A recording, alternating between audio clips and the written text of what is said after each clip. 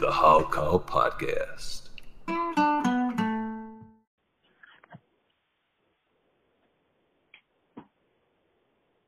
Welcome to the Hog Call Podcast.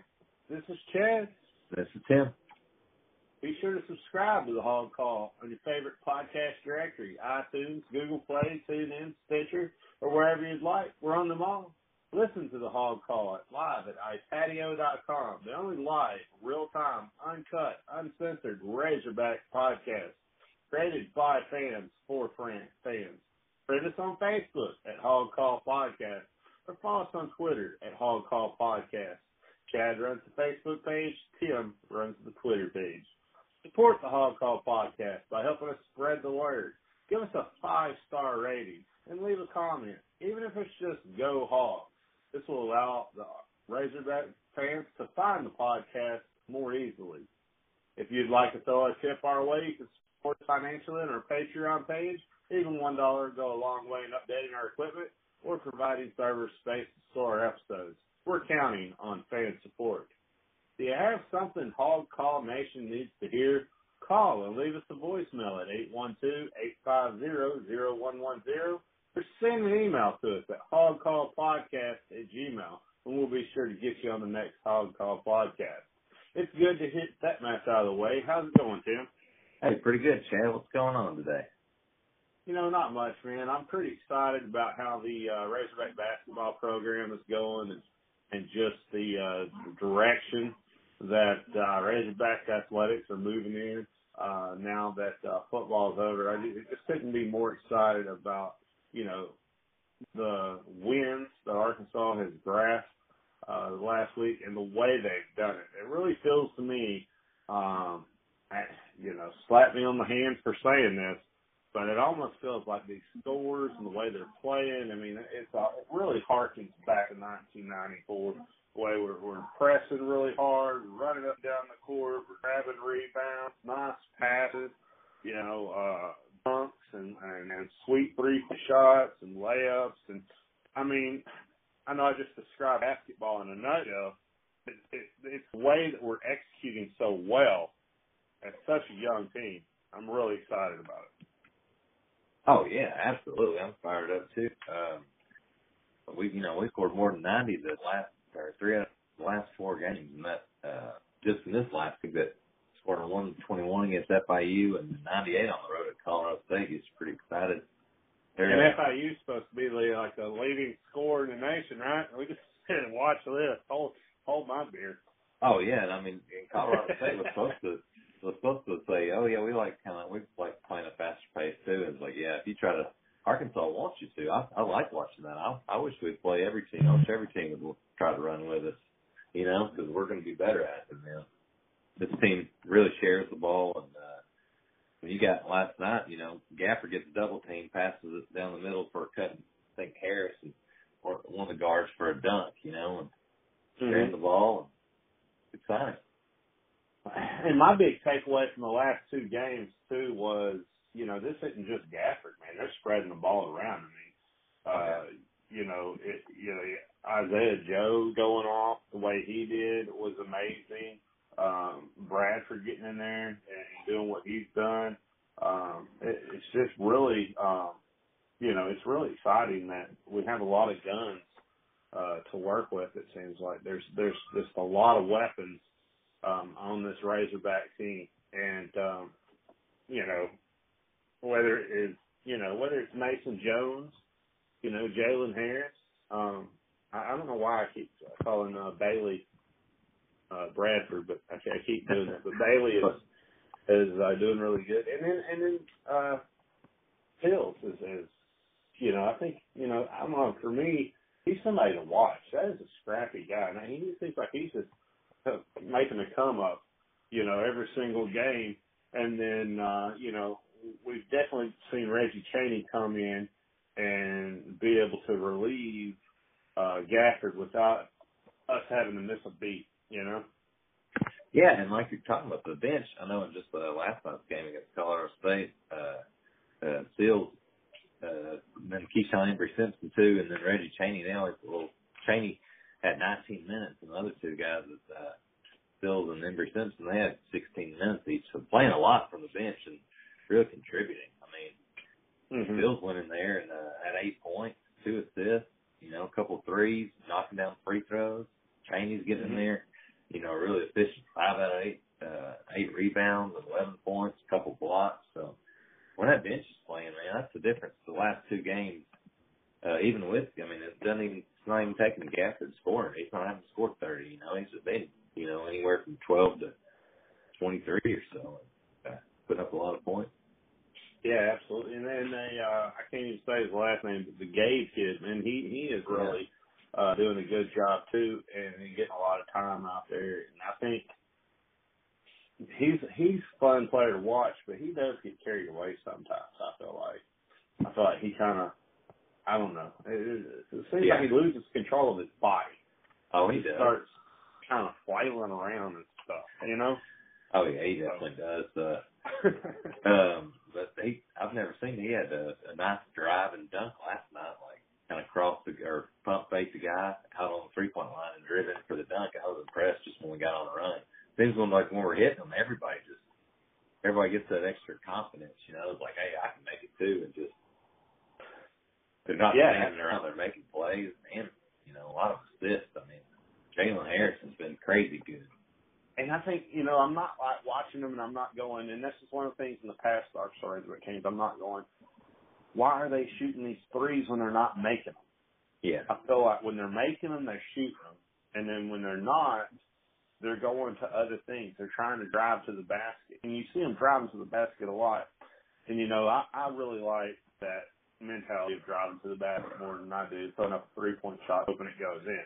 You know, that's just, I've always talked about that, how, you know, I would rather see somebody drive the basket, get 2 points, take a foul, you know, go the free throw line or something like that, than to shoot a, you know, 3-point range shot and not make it and lose a rebound, you know. Yeah. So with us being able to shoot the ball the way we have is nice, but then also I feel like the players know when they're hot and when they're shooting well, and they just start driving the basket when they're not like just continually passing and then shooting and then hoping it works out. Like they actually drive to the basket and make something happen. And that's what separates a good team from a great team, because a good team will, you know, pass the ball around and they'll keep trying to hit those outside shots and nobody will take the initiative to drive it, you know, to just take it and just drive it to the basket. But heck, man, I even seen Isaiah Joe drive the basket a couple times. Yeah, and he can even hit that. Like he can take a couple dribbles and pull up about 15 foot and hit a jumper too. You know, and just swish. He's such a pure shooter. But yeah, he can take it in. He's not just, and it's crazy to say, I mean, he's got more weapons than his shooting. When the Florida National game, he hit 10 out of 10 3-pointers. I mean, they shot 52% in that game from them, 13 out of 25. That's really good from 3-point line. And 14 out of 28 on the road with Colorado State, was really on that weird court. It had to be weird. They still shot 50% threes. So that was what, second in school history, and I think he was only 3-point shots away from breaking the NCAA record. I think it's 13 in a single game. So yeah, he might do it, man. That's only his 6th game. He's going to break some.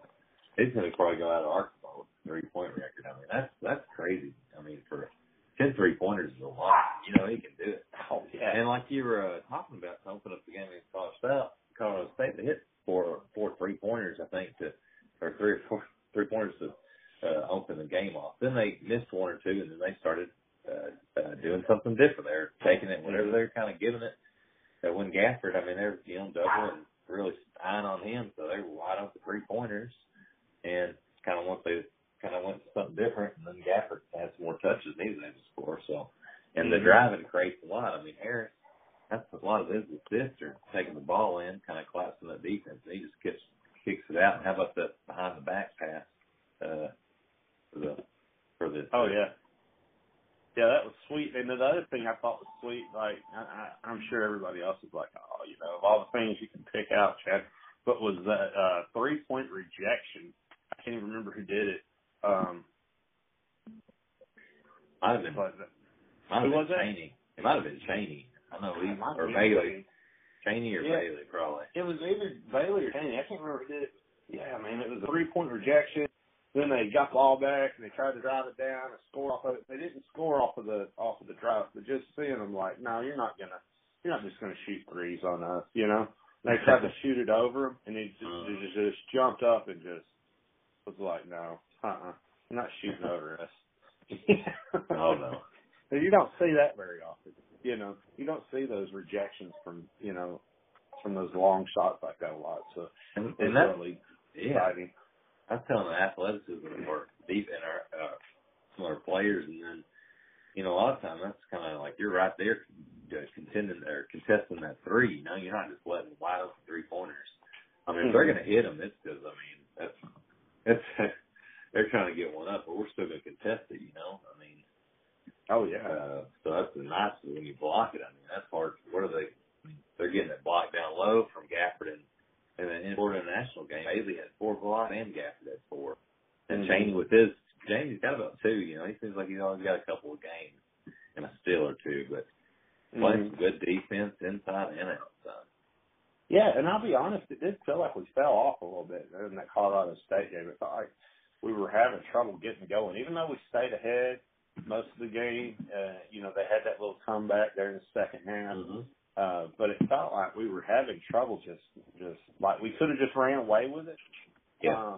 But we were just having trouble getting, I don't know, the vibe going or something. It was just like, we were missing things. Like we were driving down to the basket, and then we would like pass it to somebody and not catch the pass. Just little things like that, you know. Those little things that you see Arkansas have done in the past, where it's just like, it looks like the players are like their bodies are out of control sometimes and stuff. But I'll give it to Coach. Excuse me. I'm gonna give it to Coach Mike Anderson for taking them up to Colorado State. I'm sure he got them there a couple of days earlier or something. They looked really good. They didn't get winded whatsoever at all. I mean, their conditioning has to be on point. Being in that high altitude like that and being able to play as well as they did. And it looked like, I feel like the conditioning for Gafford has just gotten better and better. Like at the beginning of the year, he was sucking air. He was having a hard time getting through that second half. But now, I mean, I felt like he just breezed through that Colorado State game, which is great. And at the high altitude, because that means we're probably getting where we need to be conditioning wise. Oh yeah, especially because you saw him, making that comeback in that game. So it's like, oh man, you kind of think back, like man, they're kind of wearing down, and then they just push through it to another gear. And that's again like the bench just playing, man, and just coming up and just extending the lead or keeping it a lot. And yeah, I think Anderson I think they flew in Tuesday morning. So Tuesday morning played Wednesday night. They had about 2 full days to get ready for the altitude. So. I don't know what exactly. I don't know what our free throw stats were, but just from a spectator's perspective, I feel like we were better as far as free throws go. Like we were hitting more than we were missing, which is what I always want to see when it comes to free throws. So the free throws in both those games felt like it was improved. What does the numbers say? Well, I thought the same thing. And 60. They shot 25 to 39 against FIU. That was about 62%. Can do better. 8 for 14. Didn't shoot a lot of free throws against Colorado State, 57%. But Gafford's only 2 points in the first half. I mean, he made 2 free throws, so he's got some confidence in it. It's still not perfect, but I think it's getting better. I think they're starting to get a little momentum on the free throws and it not being a kind of a mental thing, anymore. And the guards are really knocking them down. It's usually just the big guys, No, Gafford missed a couple in Colorado State and Chaney missed a couple, pretty much. And Adriel Bailey just the forwards, and the rest of Mason Jones and Sills were perfect from the line. So yeah, I mean, okay, so obviously not as big improvement as I thought just watching the games. And it's definitely not where we were hoping they would get. I mean, we said we'd love to see them get into around the 70% range. So, we still got some work to do there. But I think if we can improve that, that's going to help us a lot in SEC play. And that's crazy. You know, I said that he missed 15 free throws against Florida International, so he scored 121 points. So I know. he hit 75% of those. You scored 130 something. Wow. You know, that's pretty crazy. Well, yeah, I thought it seems like we're that's through 20. it. I mean, That's 25 more points, so that would be 146 points. Think about that if we hit all of our free throws. well, I mean, just the 15 attempts, so it would have been 136 even if they hit all of them. Oh, okay. But I still thought it was improved, but maybe not. There's a lot of things. The thing is with this team, they've got more than just, you know, one weapon. They've got several different weapons, so you feel like if something's not going right that game or just for a few minutes, you know, the next guy picks it up, or the next style going inside to just letting, you know, Gafford get every shot, you know, 6 straight shots, you know, and hit most of them, or you're hitting right on 3-pointers, or you're driving it, you know. So. If Razorback fans aren't excited about this basketball team, I don't know what to tell these guys. Because this basketball team, I feel like there's something special this year. Yeah. I mean, and we never. Sorry, Chad. I was going to say. I remember yeah, hearing we talked about the basketball preview. You know, me and you both picked to put it into the tournament. Not a whole lot of people were. So I know there's some other media outlets or maybe podcasts or people that do radio shows that were kind of thinking this team's going to be very good this year. We're barely sneaking in NIT. This team's shown it's good, man. I mean, and the Anderson teams always get better at the end of the year. They're looking this good. So, I mean, you know, Colorado State's not the best team. It's still going on the road and different altitude and playing on a weird court. Just a young team, first true road game. I mean, came out and just, you know. How weird was that court, too, man? Golly, that thing was hard to watch the game with that little squiggly thing in the, I mean, what is that, like a conch shell or something they got out there? That's really I guess it's strange. supposed to resemble the Rams, you know. Horns? So, yeah. I don't think it's like a ram's horn, man. It looks like a distraction on the court is what it looks like to me. It's like having a blue football field, you know? Well, we weren't bothered by it, so that's why it's even more impressive to win by, you know, 24 and just kind of have your way with some of these teams, you know, control the pace and everything. And out-rebound. The last couple games, like we out-rebounded Colorado State by 14 and rebounded FIU by 7, you know. Yeah, the rebound is really important. And, you know, I think that rebounding is just as important as, like, hitting your shots in a lot of cases. Because if you're snatching those rebounds, you're taking the opportunity for the other team away to put points on the board. And you're giving yourself an extra opportunity to put points on the board. So rebounds are really, really important aspect of the game. Yeah, I mean, especially because you really don't want that other team to get the second chance. That's about the most frustrating, you know, points for basketball. The second chance you could have a rebound and have, you know, stop on you know, kind of like football getting somebody converting on third down. You know, like we had them, you know, we had to stop it, you know, reset it. But that's looked pretty good. I think a lot of that. I mean, Gart's pretty rebound, and Chaney's been playing a lot more minutes, and he's been getting bunch himself. So 98-74. I feel like that's close to one of our predictions. I don't remember exactly what they were. I should have wrote them down last week. Okay, I know the Florida International. I predicted 104-84. You had 93-82. Look at that. That's close too. That one. Yeah, we both predicted high scoring, and you were a little bit. You were right on. Colorado State. I had 85-63. You had 92-56. I did have a game day prediction of 92-76 or something. So all predictions we knew it was going to be some high scoring, you know, game. Oh yeah. But you were real close on that point total on the Colorado State.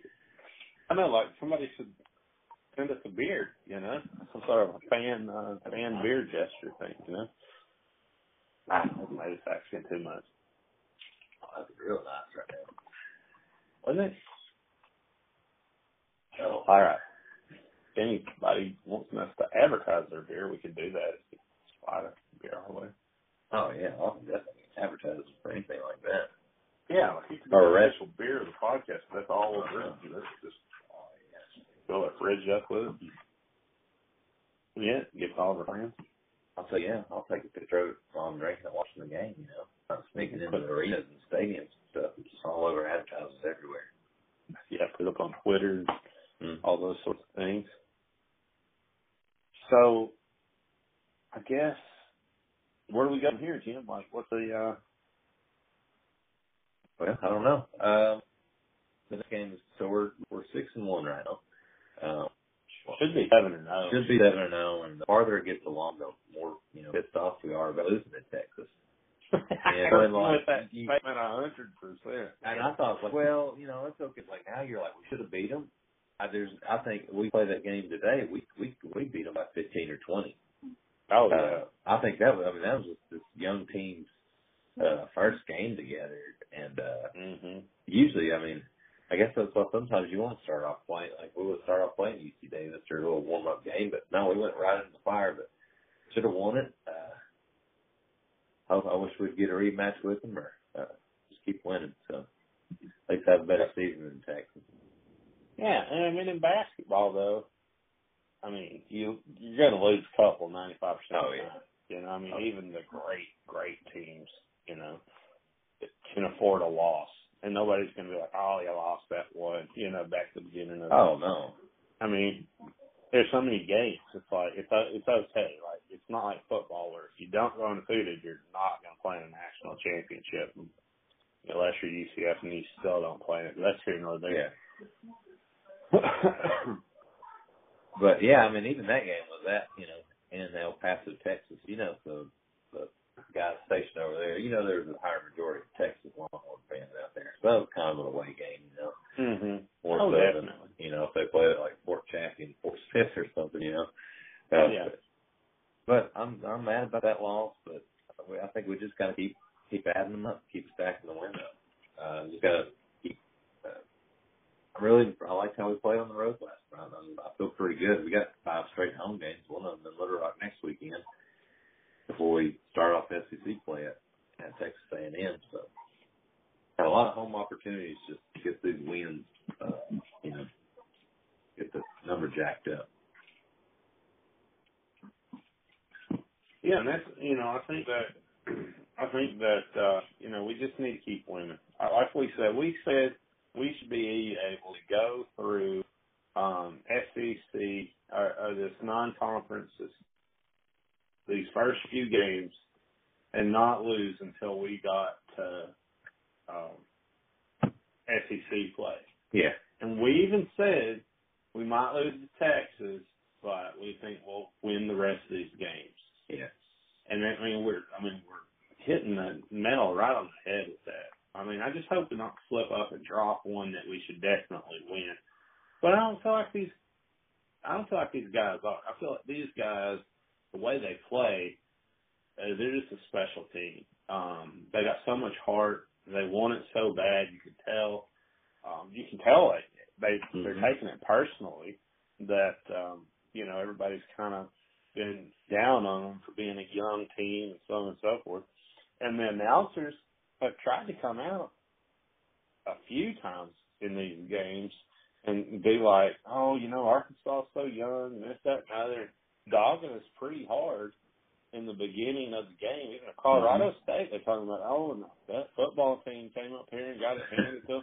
Like the basketball team's going to get handed to them too. Like, trying to equate the two and stuff, which is just so silly. And, you know, we proved them wrong so much while they were announcing the game. They've had to go back and renege during the game, like towards the end, and be like, this is a good team. You know, I don't know what we were saying at the beginning of this. You know. Just like, how were they picked 10th in the SEC? Well, that's crazy. But, you know, I mean, that's Anderson Electric, he finishes above his conference finish. They think the teams play better. I mean, that's how Richardson teams were. They had a chip on their shoulder, you know.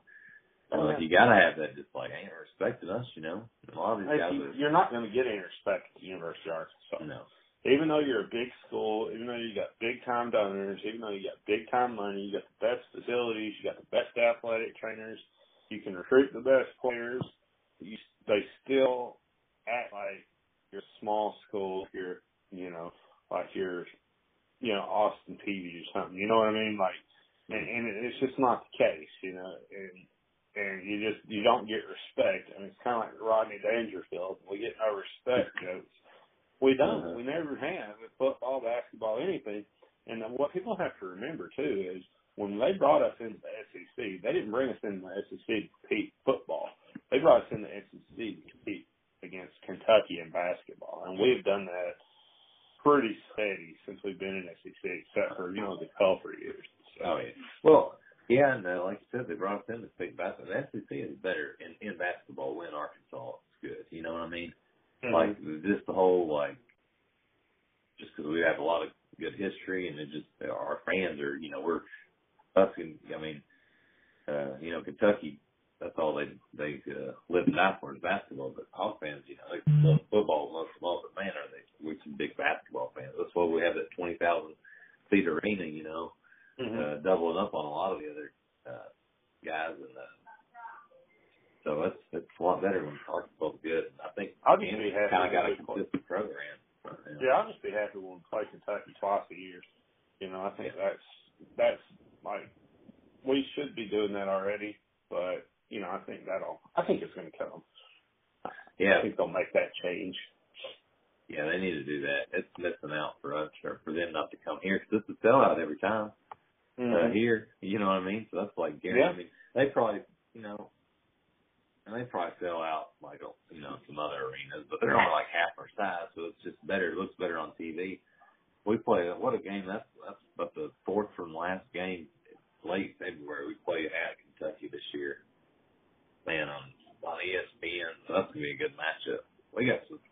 I'm excited for this season. Yeah, me too, very much so. So, what did the MyBookie have anything on the Western Kentucky? No, game at all. They don't release. Vegas really don't have any lines for college basketball until like the day, maybe the night before.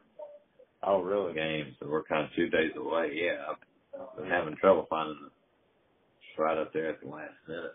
So, what we'll try to do is maybe we'll try to throw the line up when we see it on Twitter and on Facebook, and we'll give you a little link to MyBookie when we do that. That way you can go and use promo code HOGCALL if you want to make any bets at all this week on basketball, and that's going to help you out. So that's going to give you 50% for what you deposit. So if you deposit $100, you get $200. That's all the way up to $1,000. So if you deposit $1,000, you can get $1,000 added to your account, so you can have $2,000 to play with.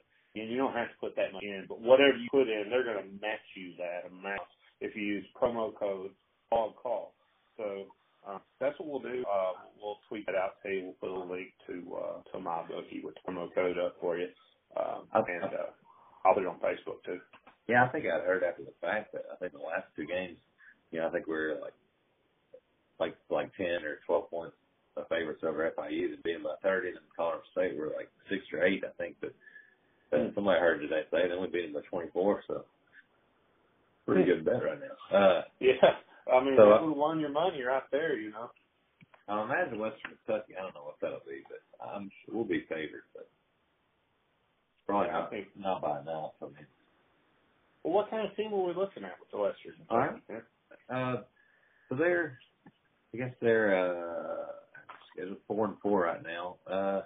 Lost at Washington, beat UT Martin, beat Valparaiso, beat then number 13 West Virginia. Then they lost to UCF, Indiana State, beat Tennessee State, and just lost last night at Missouri State by 6. So, they're all over the place. Yeah, they're 4-4. Haven't won they're 0-3 on the road. They are kind of all over the place. Supposed to compete, in the Conference USA that they're in pretty well. And that's because it's a team that won 27 games last year. Few of them in the NIT. So, coached by Rick Stingberry, he's the Mississippi State coach. We played him a lot. So they've got good players, though. I know Tavion Hollingsworth, I'm sorry. Who was he? 6'2", 165. Yeah, he's their leading scorer with 17 points a game. 16 steals only year, so really get after it on defense. 4 rebounds. 43% three-point shooters. So that's their main scorer, Hollingsworth. And they got Jared Savage, 14 points a game. And Charles Bassey, who Gafford's going to match up with. He's a bigger center. I think he's a big-time recruit coming out. I'm not sure exactly why he's there, but their coach Stansberry's always had some kind of crazy recruiting tactics, if you know what I mean. Yeah. I'm trying to find out. He's Charles Bassey, 6'11", 245, originally from Nigeria, but he's a big old boy, 13.8 points, about 10 rebounds a game, 19 blocks on the year. So he's going to be a big matchup with Gafford in this game Saturday. Oh yeah. Well, that's going to really test Gafford going up against somebody that's that size. Oh yeah. Because that's going to. I mean, he should have a little size on Gafford. It sounds like. And looking at the game when they beat West Virginia, that Bassett kid, he had 15 rebounds, 13 points, and he hit 7 out of 8 free throws. So, man, he's a big old boy, but if he can hit 7 out of 8 free throws, Gafford can too. You know what I mean? So kind of like that Colorado State cat, he was Nico Carvacho. He tried to, he fouled out. He was really trying to compete with Gafford, but Gafford just overmatched him. Yeah, just manhandled him. And I think the biggest takeaway when you listen in is like you said, is winning that West Virginia game was scary because that shows they can, beat a good school. And you gotta be careful when you're going up against a team like that. That could be that has had an upset that can beat a good school. But at the same time, let's see let's look at what West Virginia's done here. I mean, that's what I'm kind of interested in. They just get beat by Florida. I guess they beat Youngstown. They beat Ryder, whoever that is. Lespero.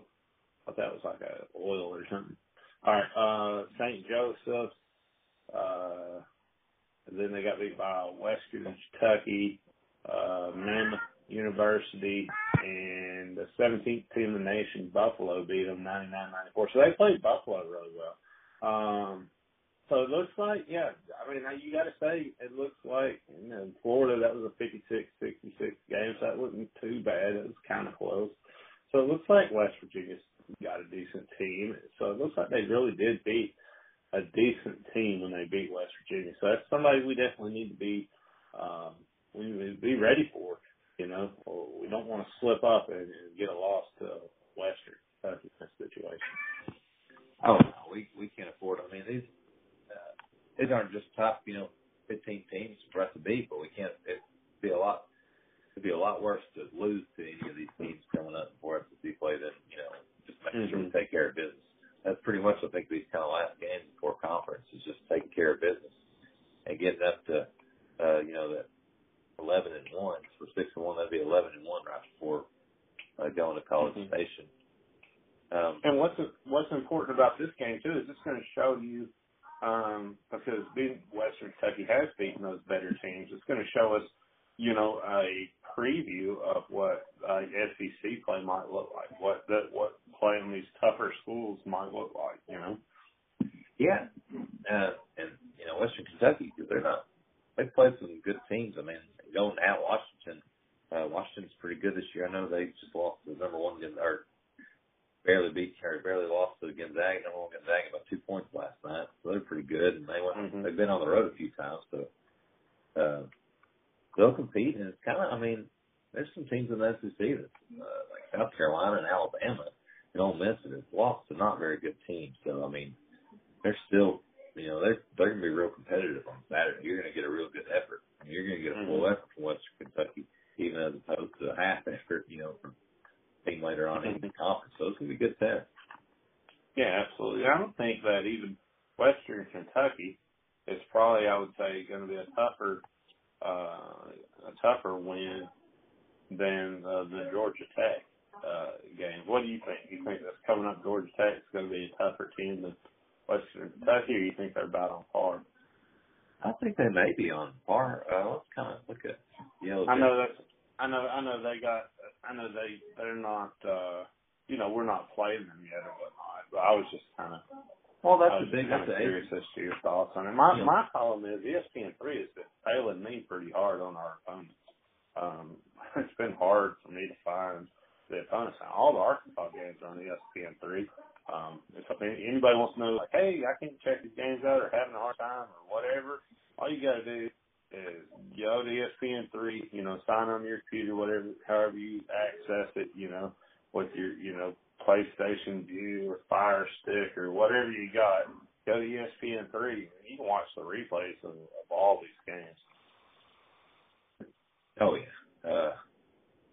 But, I think Western Kentucky's honestly playing a little better schedule than Georgia Tech hasn't really beat anybody yet. But they are an ACC opponent, so that's a it's usually a tougher school. I mean, it's tough. That's one of the best conferences, but we should be able to beat them too, especially at home. But it's still kind of games that are still going to be tough. But I think we should overmatch them. I mean, it could be where they kind of play tough for a little bit, but we still end up winning. I mean, we've been wearing teams out things at the end. I mean, nobody's made a run at the end of the games at us. Even at Texas, I mean, we came from behind in that one, Yeah, no, absolutely. And, that's going to be one of those things where, it's exciting. Are you going to be going to any of these? Do you have plans to be at any of these games? Or I'll be at least. I won't be at the Little Rock game, the UT San Antonio next Saturday, but I definitely want to go to Georgia Tech and probably want to go to Western Kentucky. I know there's some snow and ice in the forecast on Friday. Always the Saturday, best whenever you're trying to tread your way over there through the snow and ice and everything, slipping and sliding. I miss those times. Oh, yeah. So probably won't be a huge crowd, but I can just sneak down low, So, oh, yeah. But it should be some nice. I love this time of year when it's cold outside and basketball, in the warm arena. So, love the games. And we usually win. I mean, there's a real home field advantage in basketball, so you win most of the time you go. Yeah, no, that's absolutely true. You do. And, the thing about us is we've been playing good away and at home this year. And that's one of the things that the Razorbacks have always had a hard time and struggled in away games. So it's nice to see this young squad not phased by these away games. They're playing away games just like they play the home games. They're coming there to play, and they're doing a good job with it. I guess the exception, could be the Texas game. And of course I could say that was the away game. We didn't play as good in that game, but this team just feels like they just feel like they're not. I don't feel like they're scared. They feel like they're owned like 95% of the time. Like when they walk out there to play, they're ready to go. Like they're not shaken by these crowds and the opposing teams and stuff. I feel like this team feels like they don't care. They're in the zone and they're ready to play some ball. Yeah, oh yeah, you can tell when after when he dunks the ball, especially those one-handers. I mean, he gets up there and flexes, and we seem like we've been hanging on the rim a little bit more, showing some attitude. But the confidence, the confidence is pretty high right now. It's fun to see, and it seems like they play hard the entire game. Like there's not just a let up. Even on the run Colorado State went on it. I mean, it just happened so quick. But besides that, I mean, just and Bailey, very scrappy. Yeah, and like you were saying, we were playing really scrappy and kind of hanging on the rim a little bit. I remember where Bailey kind of slammed it there, and he hung on the rim just a little bit too long. I think it was kept Colorado State. And the referees kind of gave him a little finger shake, like, don't be doing that again. We're going to have to stop it. Oh, yeah. I think even that Osa Boy did it, too. You don't want to come down on somebody's back and hurt yourself or hurt somebody else. I think you really... To get a whistle on you for that or a take or anything, I think you really got to just hang on it, hang down, not just extra pull on it, man. I mean, come on, that's exciting. Refs just, man, they can't do that. And the whole point of that rule was to stop Shaquille O'Neal from ripping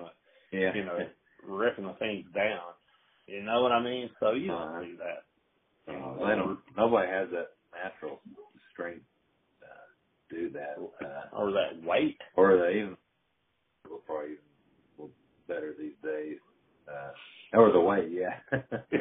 Yeah. Oh, it was a big old one, man. Be good. Good Lord. Thank goodness we have Oliver Miller when we had to play him. What we did, we did. Goodness gracious, only player to shut down Shaq. Oh yeah. Well. I'm sorry. I was daydreaming about Big O, man. No, that's fine. Big O was great, but man, Isaiah Joe, 34 points in that FIU game. You got to mention it again. Yeah. It was amazing. Good Lord. I mean, just on, man. I mean, not even, he didn't, like you think 34 points. You think, man, he had to jack up about 25 shots. He was 11 out of 14. I mean, just efficient. 10 out of 13 on three. I mean, it's just like, you don't, he went cold there for a little bit in a couple games, or just kind of, but he did. Still he his did have stroke. some games where he was having a tough time. He was struggling. And I remember the announcers like, look for Isaiah Joe to, hit a couple of shots. He's been kind of off lately, so look for him to make a little comeback. And then it was like, here's your little comeback. Yeah, this burst it out, and then, hit another four, against, looked good against Colorado State. But, man, that's I love those high-scoring efforts, man, because it's just like, man, it's hot. When somebody's hot, man, it's just fun watching them. And he just has such a pure shooting stroke that even when he's cold, like, you see why he's shooting it, though, because he can do it, especially when he's at 10. That's why he's shooting it. He's gonna catch, get in that rhythm sooner or later. No, I agree. I hope he scores. I mean, that's just it's 6 games. He's only played 7 games, so he's gonna have some 40, hopefully 50-point games. So they spread the ball around a little bit, maybe too much, but maybe 40. So, should we do a prediction, or? Yeah, sure. I wasn't sure if you were ready for that. Yeah. Ready. Okay. You want me to go, or? Hey, go ahead. Okay, I'm going to say Arkansas 95, Western Kentucky 85. I think they're going to hang in there with us, but I bet we can be 10 up on them, Okay. I'm going to go 96, 83. Well, that's really close. I don't know why I played that. You just shouted out. That's the prediction. I think those are excellent predictions, though, because you look at you look at Western Kentucky's average, and that's going to be a pretty, maybe a little bit above what they would average out if you averaged out all their games. And then you think about, they have the big guy down low, so that's going to be a little bit of a struggle for us to deal with that. And then, we just got to get out there and outplay them. We can't expect for, Isaiah Joe to be that hot every single time. So we're going to have to get some bench production and so on and so forth. And I have a feeling that you're going to see us just wear them down with our speed, and they're not going to be able to keep up with that. I think that's what's going to be the winner for us is the speed. But I think Gafford's going to have – I look for Gafford not to be the leading scorer in this game. I look for somebody else to be the leading scorer in this game. Maybe it would be a good chance for Bailey to step up. Oh, yeah. I like it. It's kind of a fun game, or kind of what on each of these games, see who else is going to step up and have a big game. Gafford's going to get hits. Besides that, it's going to be the one game Mason Jones will have the second highest, or Bailey had some big games. I mean, he's fourth, on his team in points, 11 a game. Jalen Harris is always knocking on the door, like he's right behind all the leaders, like he's just waiting for him to get hot, Yeah, and that's looking at the season stats. I mean, he's got 51 assists, only 9 turnovers. I mean, he's been kind of somebody we really wanted to see, kind of a true point guard that's pass first. He'll take a shot and he can drive it in. I mean, he's shown he can dunk. He really only takes the 3 if he's really wide open. Knocks down his free throws. So he's been one of my favorite guys to watch. I mean, he's just one of the big reasons this team looks good so far. Mm-hmm. Mm-hmm. But one thing I also noticed was they haven't changed the starting lineup. But I mean, that's kind of just that consistency. And I don't know if it'll change all year with Gafford, Joe, Jones, Bailey, and Harris starting. I mean, that's a solid five. And you got that bench of Simpson, Chaney, Seals, those Savoyan. Now they've been putting in Jordan Phillips more. That's where that team's out. Yeah, our bench should be a starting lineup at a small college. Oh, yeah. Easy. You know, DeSills is just, or Desi Sills, he's something, I don't know. But I know I keep mentioning him, but just watch. He's going to break out. He's just knocking on the door. You know what I mean? Oh, yeah. Like, he's almost as good as Jalen Harris if you look at their numbers. I mean, they're pretty close. Oh, yeah. And he's got 5 steals. I mean, he's really shoots. I mean, he shoots makes about 50% of his shots. Real good at threes, too.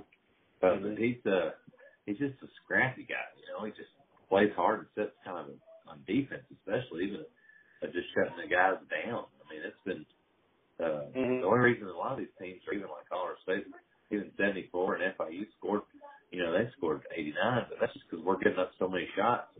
Our defensive efficiencies has to be pretty high because it seems like, I mean, they're not shooting that great. You know, Colorado State shot 38%, FIU 37%. So. And I'll tell you something else that we haven't mentioned yet that I've noticed that I should have probably already mentioned this before is how physical we play. I mean, we're playing a very physical game. You know, and it's causing us to get some fouls here and there, getting some foul trouble here and there even, especially Gafford getting in a little bit of foul trouble. But I like that, you know. I like it whenever the other team is like, you know, oh, I hope I don't get, you know, hope they don't come over here and elbow me, or hope I don't get, you know what I mean? Hope I don't take a hand to the face shooting this three. I like that. Oh yeah, we're going after it. We get a lot of fouls, but you don't see them making like and ones, like getting the basket and then getting the free throw. Like if it's inside, we're going. I mean, a lot of times we're getting that ball too, or I mean, making it where they're not getting shot. You know, close and exactly. I mean, hey, they're going to call some fouls, but I mean, you can't. You want it. We need. It's fun. It works out though. Playing that physical defense. A lot of times is a couple fouls. You know, I mean, I think they call all the tackling, especially like if they don't have any on play, but we're going to play through that and just keep playing pressure defense. You know? Oh yeah, no, that's totally kind of like just because they think about it too when they're like, oh man, they're coming in. You got those guys who can block my shot, or they're going to make me, pay for it. Well, you think about those ticky-tack games. Think back, I think it was Arlington, Texas game. That was like the rest. They were just like, let them play. Yeah. You know? Oh, yeah. But, yeah, like I said, you know, I agree with you 100%. I would rather see a physical game where we're getting some fouls. We're even getting in foul trouble. I don't mind that at all, as long as the fouls are, you know, as long as they count for something. Oh, yeah. Yeah. You know, if that makes sense. You know, you don't just be fouling on like a reach around or something like that. Like, come down on them, you know. Yeah. Foul them hard. Oh, yeah, exactly. They probably shouldn't say that. That's probably dirty playing or whatever, you know. But maybe that's the football coming out in them. I think it's just, they just like playing that way. Just kind of chip on their shoulder. I mean, you know. They just got to keep that attitude up. I mean, I don't know. It's been fun to see. I wouldn't want to take them on right now if I was somebody. I think we're looking good. I agree. I wouldn't want to drive down to the basket. I'll tell you that on that thing. Yeah.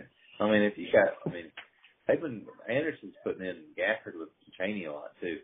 So, you know, one of them, I mean, Chaney's a big old boy, you know, strong. It's hard to run into, and Gafford's coming with, you know, 6'11", 7 foot, you know, our wingspan just going to spot it out, man.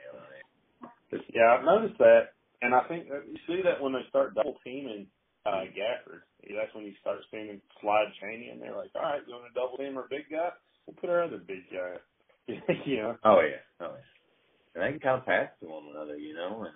And I think they both like dunking, which I like to see a lot too. Yeah, I do too. all around excellent play by the Arkansas basketball team. Excellent coaching by Mike Anderson, getting them ready for like these high altitude teams, getting them ready for everything we've gotten, everything we've played, even Texas. We were ready for Texas. You know, we could have played a little better. We could have won that game. There were some things that we did that was our fault. I felt like we would have won it in regulation if we wouldn't have made a rookie mistake. But that's what young teams do. We're going to lose a couple close games this year probably because of rookie mistakes. And that's okay. But we don't want to lose the games we shouldn't be losing, you know? Exactly. And I'm not saying we should have lost to Texas, but it's not like an embarrassing loss or something. It's not like we got, you know, it's not like we lost to Colorado State or something. I think that too. I mean, that seems like just like their little experience that Kerwin Roach came off suspension. You know, those guys that were more sophomores and juniors, and us, a lot of freshmen, just like that little bit more experience in the first game. You know, just played that much of a difference. But I still think if we play them today, I think we just definitely beat them. But we'd like to have it back. But I think I guess it's kind of good to be mad in the sport that, oh, man, we should have won it, you know, instead of like, man, we got blown out. They just like, man, we had them, you know. We were better than that. I like having that attitude there, you know. Yeah, no, I agree. So, do we have any more that we need to cover on that? I don't think so. Yeah, I'm excited on one more game till next podcast, but for 5 more games before SEC play.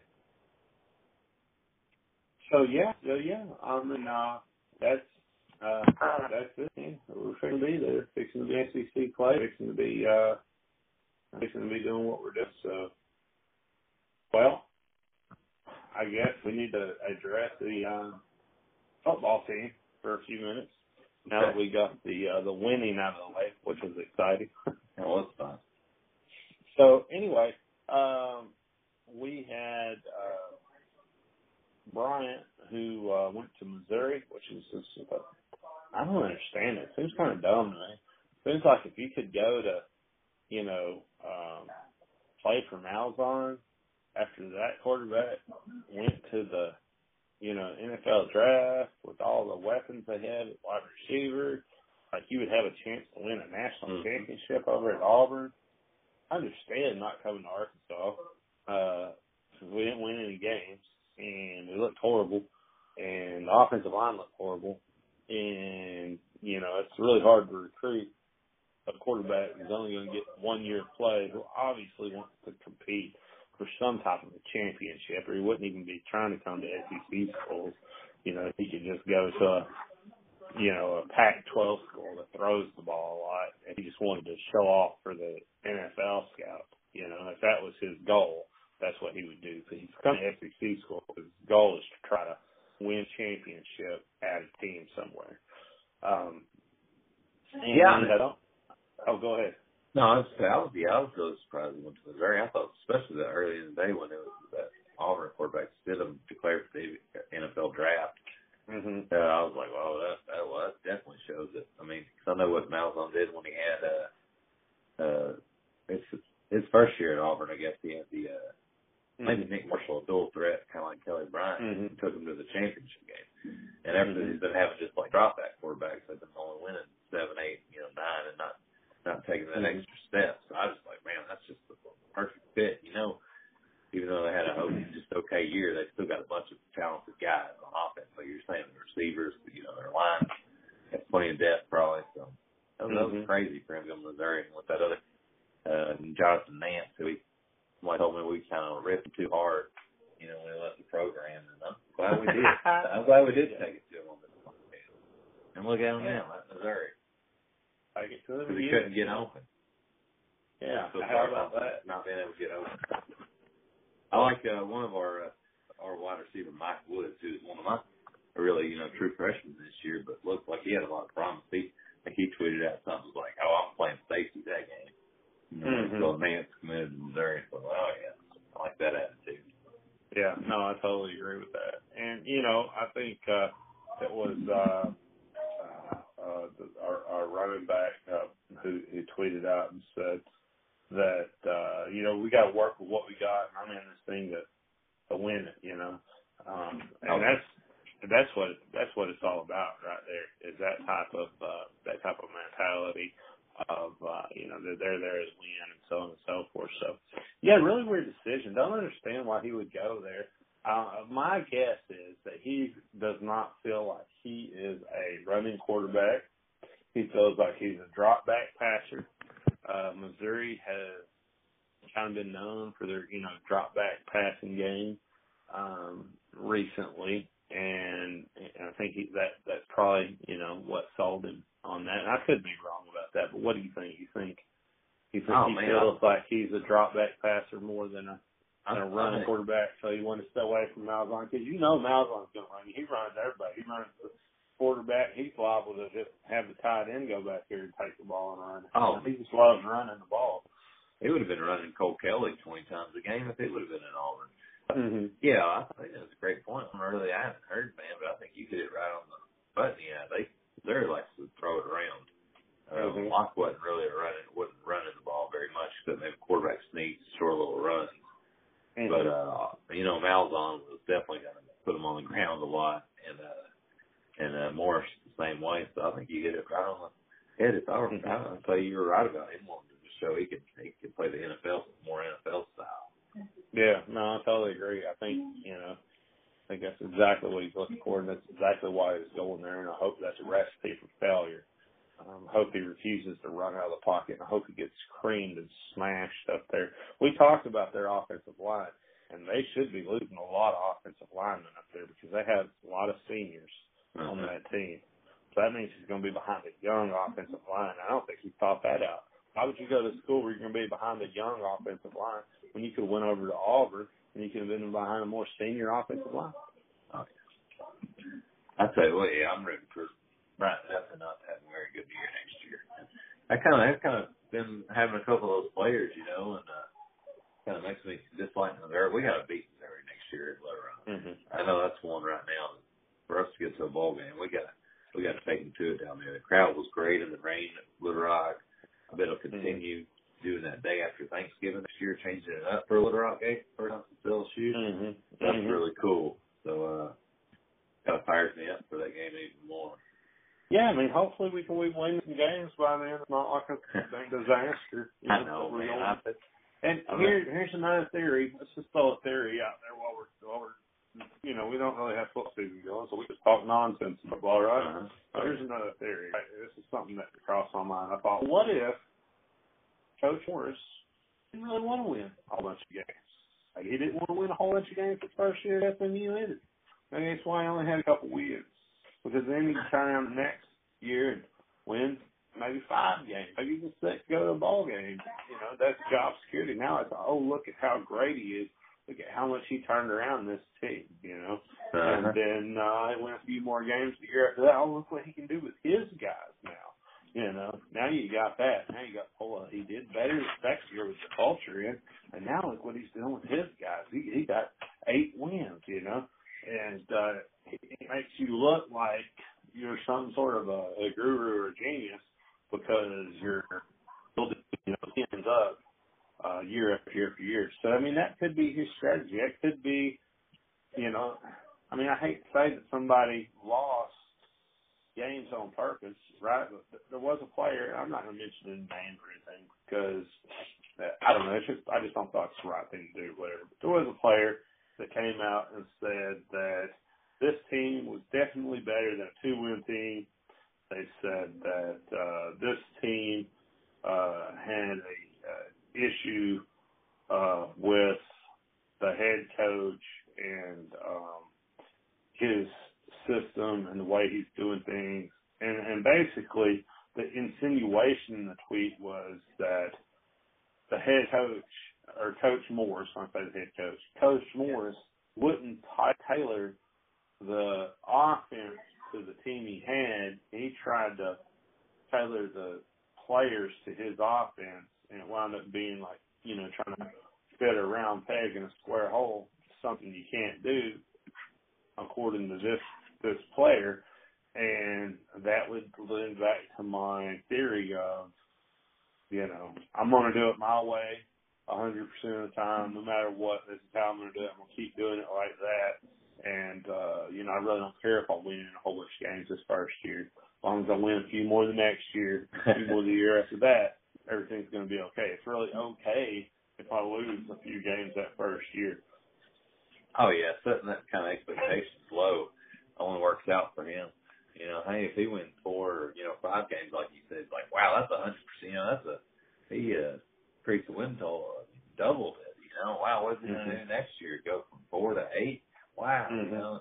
Then we win 8 that third year. It's like, oh, man, well, next year 10, then we'll probably just stay at 8 or 7 or something, not take drop back down to 6.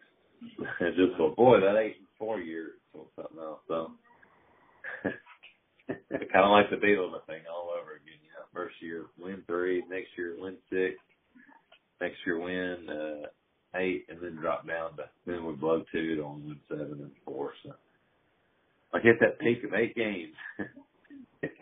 Hopefully I'm wrong. More days go by. I'm like, oh, maybe a new team. This will be a new team next year. You know. That's just a homer in me. I can't help it, man. I just saw it 2 weeks ago. We were getting beat, you know, last 2 games by 100 combined. But now I'm like, oh, you know, I think maybe we can go to the bowl game next year. Well, I mean, we should. We should. And we should have won this year. And the players came out and basically tweeted that we should win the ball game this year. And the coaches didn't facilitate that by forcing them to play a style of football that they knew wasn't going to work. Kind of backs that argument up. Yeah. You know? Oh, yeah. What did Coach Morris say all year? Oh, we're going to do it this way. This is the way we're going to do it. We're going to keep doing it this way. I'm not going to make any changes. He said, I mean, we critiqued him for saying it several times, did we not? Oh, yeah, for sure. So it really backs up this whole argument of, you know, he didn't care if he won a whole bunch of games. That, you know, a couple wins or a couple losses were, you know, okay or whatever. But, I mean, it wasn't a couple, it was a lot, you know. So, yeah, anyway, I don't know. I guess I'm kind of getting off sidetrack there. But we don't have a whole lot to talk about as far as football goes this week, and that's really about it. We lost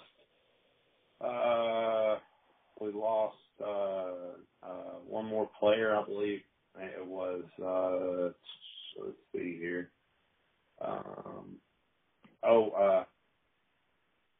Chevin Callaway, sophomore cornerback, is going to be transferring out. So, you know, we're seeing a lot of guys transfer out, and hopefully that's a good thing. Hopefully that's going to clear the way for the people we need to run Morris's style of ball. Let's see, he's, he's 5'10", guy, 190 pounds. He cited personal reasons for leaving. So, you know, I'm guessing that's probably because he didn't get along with, you know, Morris. I mean, that's usually whenever somebody's like, oh, personal reasons or whatever. That's usually. Yeah, he didn't even play this year. It was a weird situation. So I saw that just released. I was like, oh, I thought we kind of already knew that. And he was like, well, he took off from the team for personal reasons. You know, he's played last year, 4-star cornerback, just like, dang, could have used him, but whatever. So, yeah, I'm just glad. If somebody doesn't want to be here, that's fine. Yeah, go. If you don't want to be on the team, just go somewhere else. And let us do what we got to do to get this thing going again. You know? Exactly. The only players that really are buying in and believe that, you know, we can do this. I mean, it's kind of just taking a chance. I mean, with Morris, Morris is going to be stubborn. So it's either his way or we'll have a new coach in a couple of years. It's pretty much like that, you know. It's just his way. He ain't going to change. Yeah. So it's hope the ride ends up, you know, really being successful. And boy, was that a great hire. Yeah, and I agree. I mean, I hope it turns out. Yeah, he seems like a real good guy. Well, I hope we go to a bowl game next year. You know, hey, maybe it was that thing we were talking about. Maybe it was that, you know, I'm going to lose these games and then next year I'll do a little bit better. You know, that being a strategy is not what people want to hear as far as fans, right? Oh, yeah. But from a football coaching perspective, as a football coach, that is a very very unstable profession.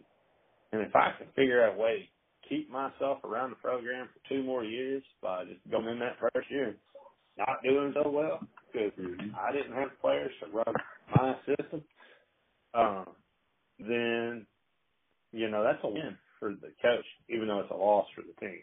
Does that make sense? Who knows? Maybe he's telling these, how's he getting these recruits? Maybe he's telling these guys, hey, we're not, we're not winning these games, and here's why, and if you come here, we can win, and then that could be part of the strategy, too, to up the recruiting class. There's a whole lot of things that could be going on that we don't know about that we'll never really know the true answer to. It'll always be speculation.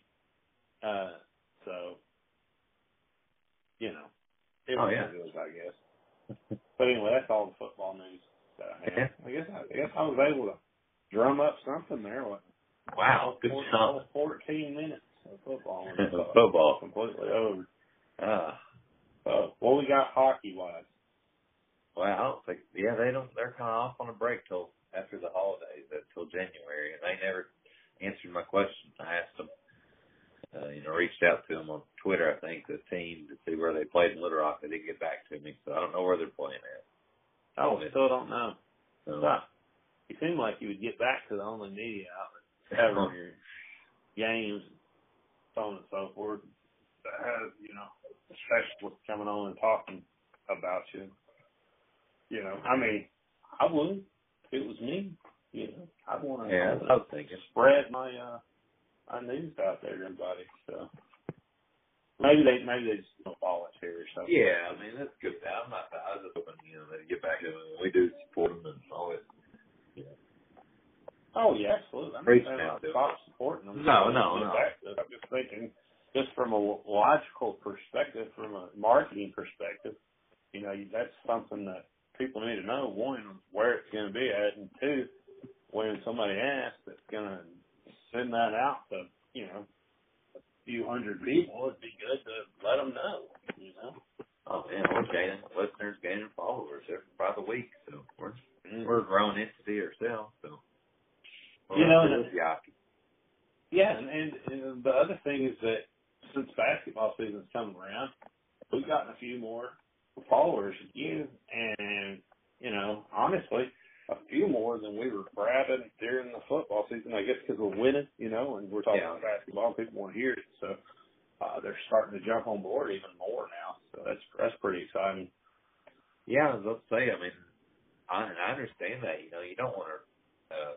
I read less of because the sports section is a lot better in the newspaper, or listen to things like us. It's a lot better when you're winning, Sometimes you sometimes you do want to hear people that feel just as bad as you after a football loss, but yeah. A lot of times if we're in it, though, everything sounds better, I'll see what they're saying about the success, Absolutely. So I feel like, like I said, our numbers have just been growing, and we're continuing to grow, which is amazing. So just got to say thank you to all the fans out there that listen. I know I'm always saying that, I guess, but man, I'm just really appreciative of it. Kind of just blows me away that so many people want to hear what I have to ramble on about. Oh yeah, it's pretty awesome. That's why I keep going with it too. Absolutely. So I guess we should talk about something that's not, University of Arkansas related. Because I keep doing sports related stuff in this last segment that's not supposed to be sports related. I'm going to do it. I think it's not Razorback related. Yeah, I think so. I think that's what we'll have to start saying. Not Razorback related. So I'm going to go with UCF right now, and I'm going to go with Boise State getting out there and talking about how they're supporting LSU and UCF shouldn't be playing in the national championship game, and expressing their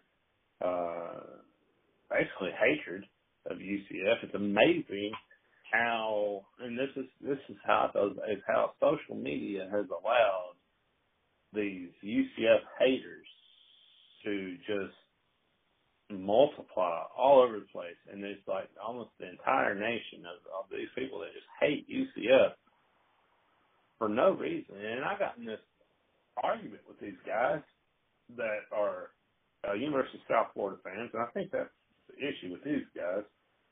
And I said to them, I saw they were like, UCF hadn't played anybody, or they said, this is what they said on the thing. It was like the first thing they said was, fact, UCF has gone 2 years undefeated and won, 25 straight.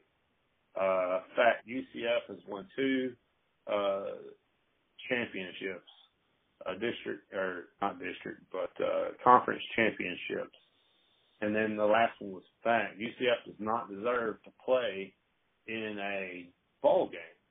And I was like, oh, that's kind of weird. I'm going to check the comments out on this because it was a friend of mine who is actually he's one of the announcers for the Rays over there. So he has a lot of sports people and stuff that comment on him, a lot of sports writers and so on and so forth that he works with that comments on his stuff. So I went to look at the comments on there. And there was this snarky comment about, UCF hasn't played anybody, so on and so forth. And this other guy was like, yeah, they haven't played anybody at all. I comment back on there. I said, look, yeah, you're right. UCF hadn't played anybody except for Auburn, who was the SEC champion that year, and they beat them. And then they come back on, they come back and say, they go, oh, they played Auburn this year. Can you tell me the score to that? And I was like, well, yeah, technically they played Auburn this year. It was, 2018, but it was last season. I gave them a link to the score, so I thought, these guys must be, retarded or something. Yeah. Even to be commenting on this and saying that. And then they're like, well, who did they beat this year? Now all of a sudden they're like, oh, that doesn't count anymore because it was last year. And so I said to them, I said, look, I said, the original post said they have won for 2 years in a row. That's what we're talking about. We're talking about that 2-year span. It's like, oh, we want to throw all that out the window. We don't even want to talk about that anymore.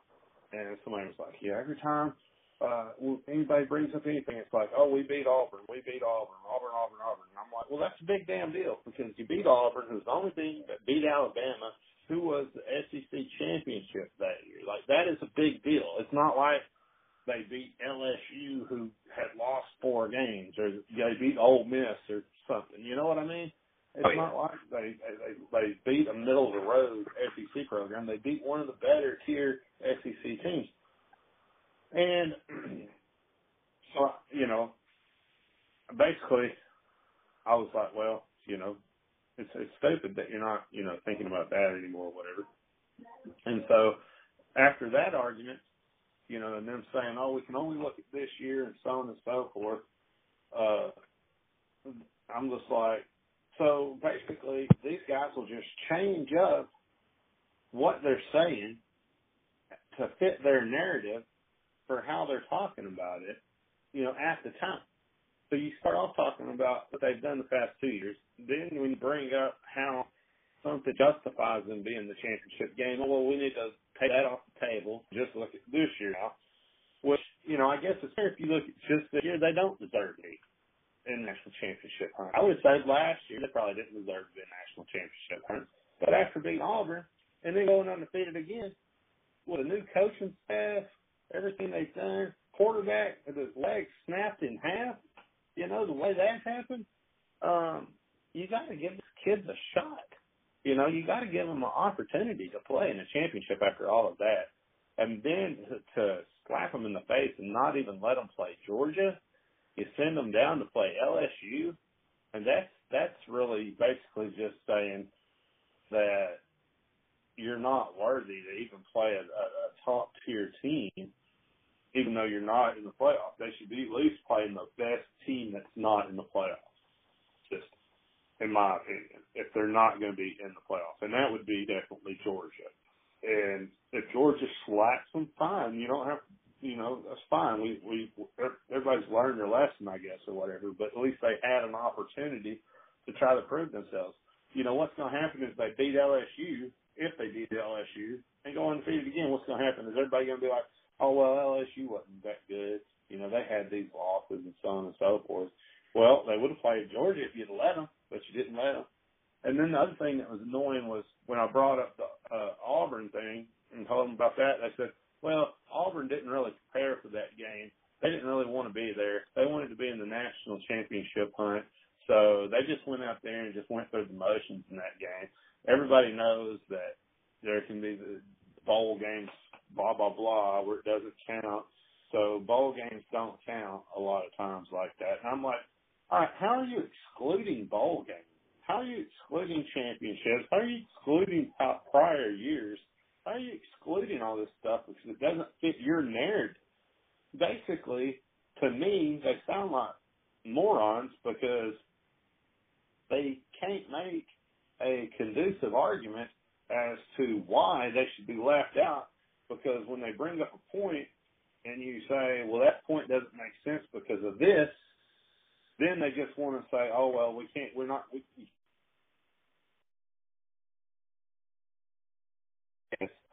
Tell you what, man, I was at the University of Arkansas for 4 years. Hey, I don't care what bowl game it was. We prepared for every single one of those games like it was a Super Bowl, and every single team does. Because, one, the extra practice is great for the team. Two, you want to win. You want to win every single game that you can win. And you're not going to tell me that Auburn didn't really want to win that UCF game. All right, so what say you about this? That's a lot to unfold there, man. Goodness. Well, I live down here in Florida, so I had to hear all this stuff, and it's just, I just had to put it out there, I had to put it out there. Maybe I'm wrong, and if I'm wrong, be honest with me. Tell me. Say, why would Auburn? You're wrong. It doesn't make any sense. That's obviously you don't count last year, and you don't count the ball game. Obviously, Auburn didn't try to win. They laid down and gave that game away. And if that's the case, if I'm wrong, I'm wrong. But I'm gonna need some people that's gonna, talk me out of it. And why is Boise State hating on? They're a horrible team too, right? Like they're not gonna get in the. Oh no. It's not like I hate Boise State. I mean, Coach Nutt coached there and stuff. It's good. It's a good program, right? But the point is, they're not going to get in a national championship hunt without a little help either. If they went undefeated for 2 years, they probably still wouldn't get in a national championship. If they beat every team this year and then beat Georgia in a bowl game, they probably still wouldn't get in a national championship next year. That's a problem. Yeah, well, Boise State's the kind of program that they can do, 12-0, 13-0. In the, I guess the Mountain West or wherever the Mountain West was to play in, Wouldn't they want to beat UCF, get a shot at number 4, and have a shot? Because that could be them. They could pull together one of those seasons. And what would they want to? Wouldn't they want to be in that situation where they get put in the 4th seed? I heard somebody say who wants to see a Alabama UCF? It's I do. That'd be 4 undefeated teams in playoffs. Wouldn't that be perfect? The only 4 undefeated teams all playing the same 4-team pot. Nobody's left out that hadn't lost the game. So it's kind of weird that you do. Even if it's Ohio State, hell, they got what have to do. Oklahoma, they got beat by damn Texas. Texas sucks. We all know Texas sucks. And Ohio State, didn't they get beat by Purdue? Yeah, big time. Purdue, my God, come on, man. They got beat by 30, by 20 or 30, man. It's not just that shows you your team's not that good. How many top 25 teams has Notre Dame played? I think they played 3, but none of them are top 25 now. So how do you figure strength of schedule? Do you only figure strength of schedule when they play? All right, or do you figure strength of schedule as to how good that team actually was? Are they top 25 at the end of the year? Yeah, let's figure it like that. Notre Dame didn't play anybody either. Yeah, their schedule's outstanding. So kind of looking back, they beat Michigan, Ball State, Vanderbilt, Wake Forest, Stanford, Virginia Tech, Pittsburgh, Navy, Northwestern, Florida State, Syracuse, and USC. Out of all those teams, Syracuse had the best year. Then they didn't have to play a championship game, so you don't really know how good they are. They're not even in the conference, no conference game, just sitting there at home while everybody else is playing a conference game, probably having a practice on championship week. That's going to be it. They should get penalized for that. They should be number 5. Yeah, I agree. They haven't played anybody more, so their schedule's any tougher than UCF. But haven't really examined that too much, but they're undefeated, so they just put them in and UCF in, whatever. But it's just kind of what's really frustrating. I mean, especially like 2 years in a row going undefeated. Kind of what's really frustrating for UCF and anybody. Why are they even playing in Division I if they don't have a chance for the title? This is the only like any other football, like all other college football, they all play the longer playoffs. I mean, they're really determined to win. And usually it works out one of the top seeds. A lot of times they win because they're a better team. But I don't know. It's kind of strange how they got set up. Yeah, and that's true. And there's a lot of arguments out there. There's only one legitimate argument where they're like, oh well, if they play more games, the more players can get hurt and so on and so forth. That's really the only legitimate argument. Is like adding a couple more games could hurt some players and so on and so forth. Like you said, the other divisions do it, and you don't see them. You don't see too many people getting injured there. So I agree. We should definitely do that. And I'm going to tell you what, if you're an Arkansas fan and you're listening to this podcast right now and you're hating on UCF, then you're wrong. Because technically, if you go by the standards that all the UCF haters are going by, we don't have a national championship. Because even though we went undefeated, Alabama was given the national championship that year by all of the media except for one media who gave Arkansas the national championship in '64, and then we claimed it, and that's the reason that we have our national championship. Period, point blank. UCF was the only undefeated team. Every single other media outlet gave the national championship to Alabama, except for one who gave it to UCF. And that's why UCF claims a national championship, because one media outlet crowned them as the national champions. Just like when one media outlet said Arkansas was national champions, we claimed it. So if you are not supporting UCF, you're not supporting the Hawks.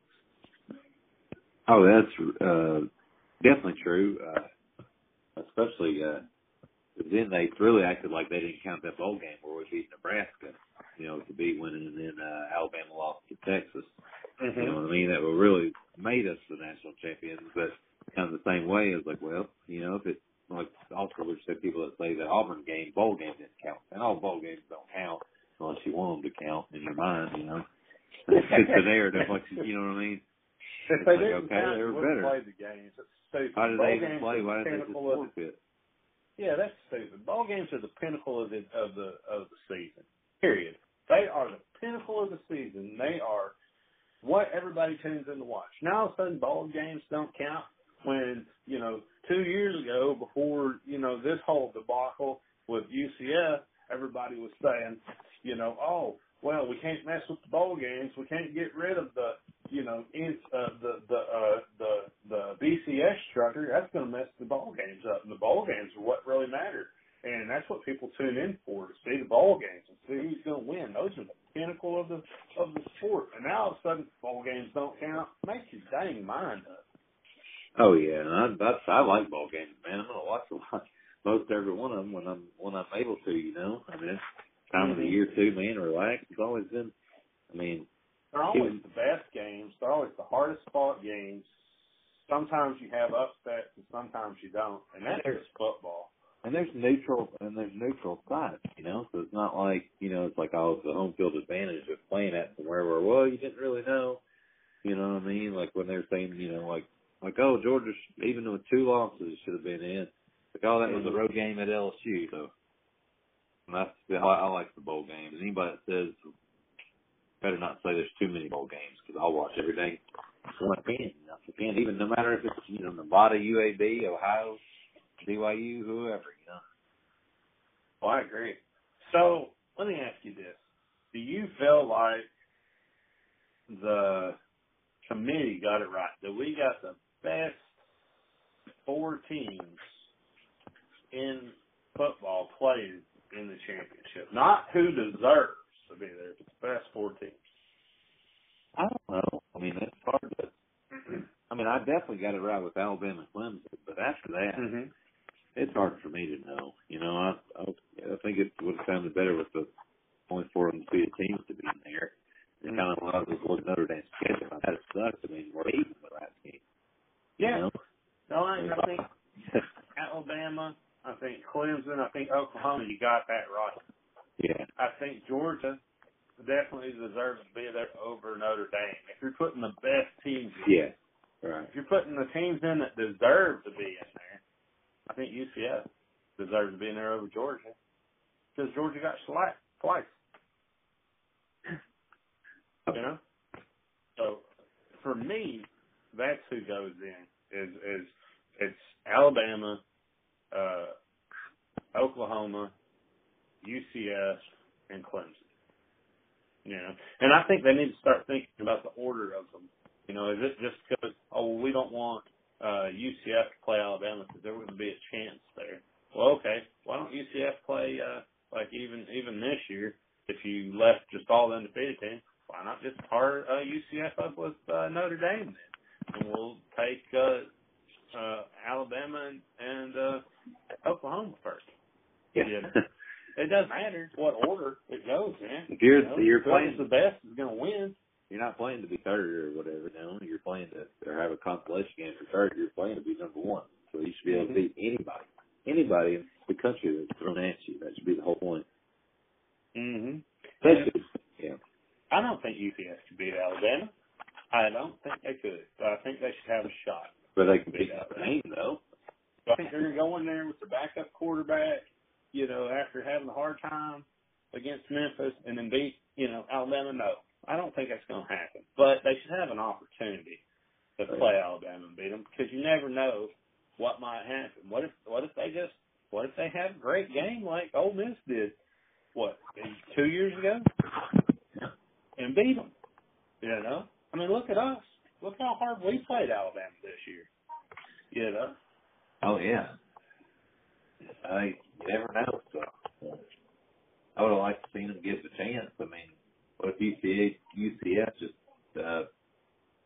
thrashes LSU, and LSU's the team that beat Georgia by 30, and Georgia's obviously the team that has Alabama on the ropes.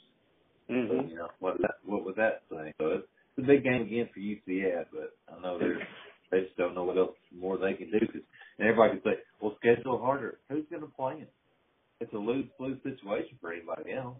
How in the football schedules are made 3-4 longer years in advance. You know, you can't exactly just call it up like kind of I know basketball and baseball, they pretty much schedule just kind of a half a year in advance.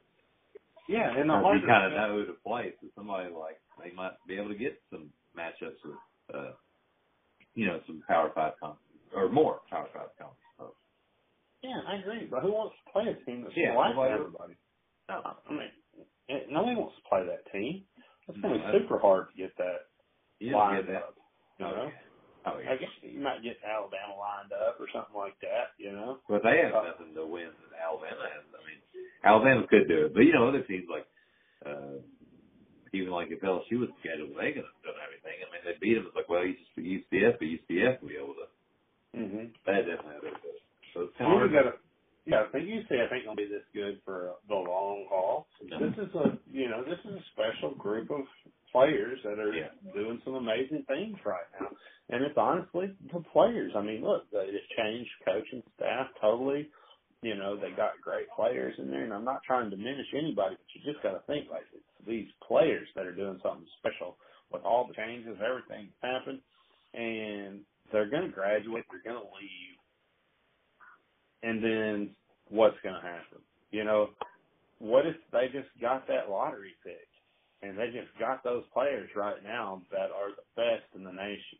We just won't know that if we don't give them the opportunity to show it, and next year might not have that many players. They might not win this many games, and they're being penalized for, or really, I don't know what's being penalized for. They're being penalized for, being in the wrong conference is what they're being penalized for. They're being penalized for having the wrong name as a school and not being a school that's been traditionally great football program, because you can't say they don't have a good schedule.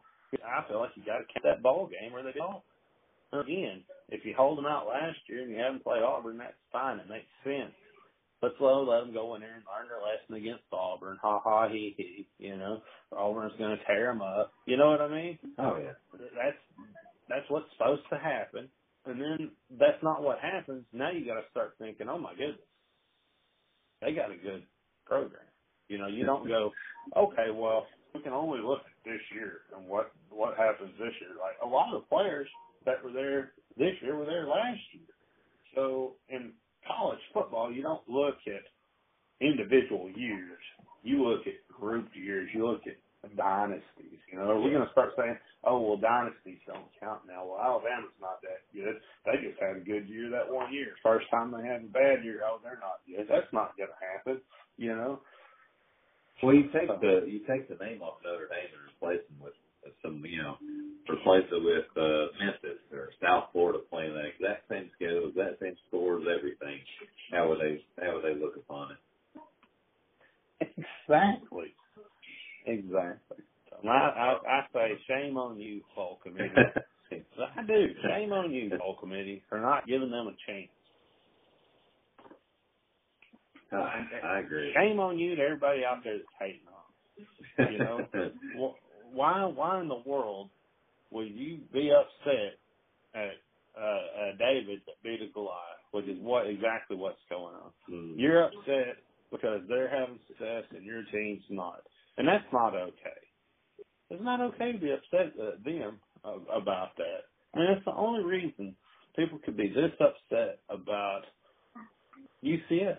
I mean, what they going to say? Oh, what's because they claimed the national championship? No, the media claimed one.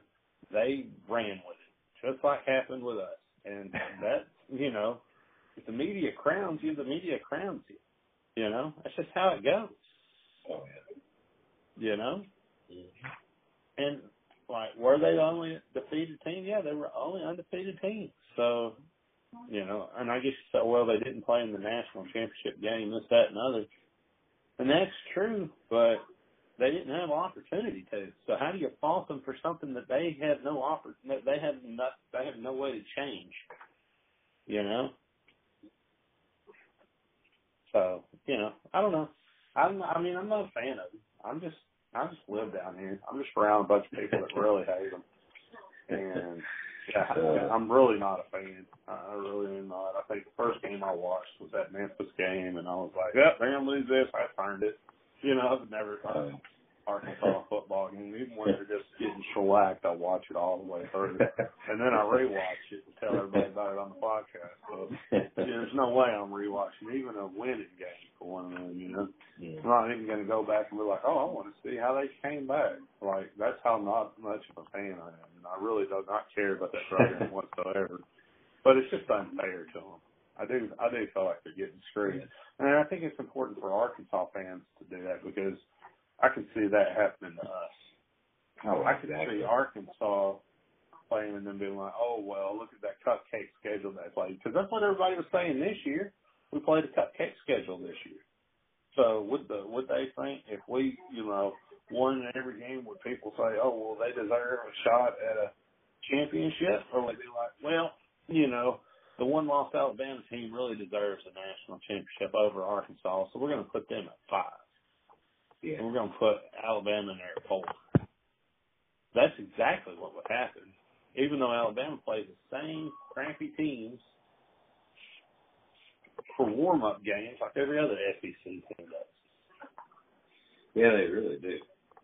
So, like, when you're thinking about these things, don't just think about it in the perspective of the other school. Think about it in the perspective of your program, you know. If you're a Alabama or an LSU or an Auburn or a Clemson or Ohio State, you know, then or Notre Dame or UCF, then it makes sense for you to like, yeah, they don't deserve it because that's how you keep your power. Yeah. But anybody else, they're scrapping to try to get in there, you know? Oh, yeah. True that. Well, I guess I'm off of that high horse anyway.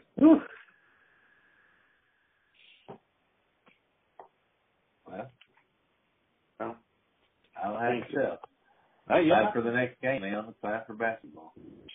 Man, how about basketball?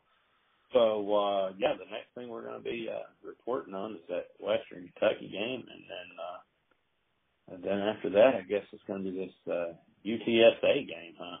Yeah, I'll say since we just got 1 week, I say I don't know. I need to.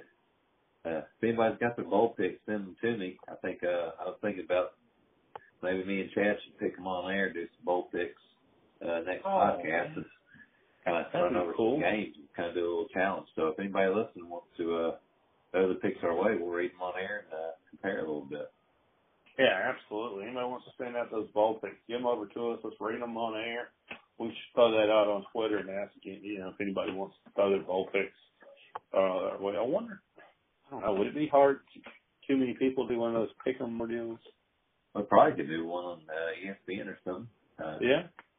Yeah, I wouldn't do that. I mean, I think another week and about 8 or 9 days till the first bowl, so we got time. So everybody kind of definitely wanted to do. That'd be cool. All call bowl pick. Call bowl pick. Absolutely. Or maybe we could just throw a Twitter poll up and ask who all's interested in it or something like that. And also everybody kind of be kind of prepared next year. I'd like to do a I'll call podcast college fantasy football league. They're doing that now on Yahoo. I kind of did a test run of it this year, playing in one of the public leagues. So that's really fun. So any listeners out there, congratulations on the fantasy win, man. Yeah, I bet. Well, I think college, I kind of want to play. I like playing college now because I'll still do the NFL, but I watch a lot more college, so it's easier to I actually know those players because I actually watch the. You can watch any game now on TV. For college, NFL, you kind of stuck with local. Yeah, and that's with me this year. Working on this doctorate I'm working on. I was going to watch all the college games, but I had a choice on am I going to watch college or NFL? So my fantasy year obviously has been horrible. Yeah. In both my leagues because I just had to make the choice.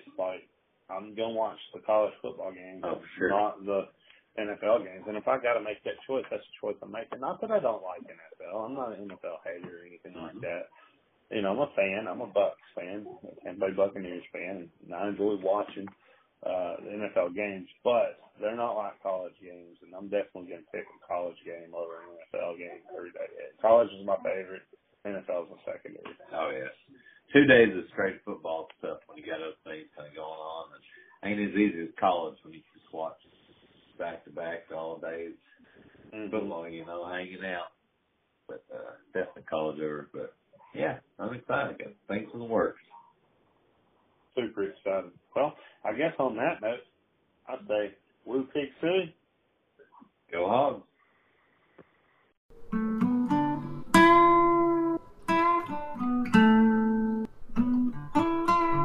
Back to the Hog Call Podcast.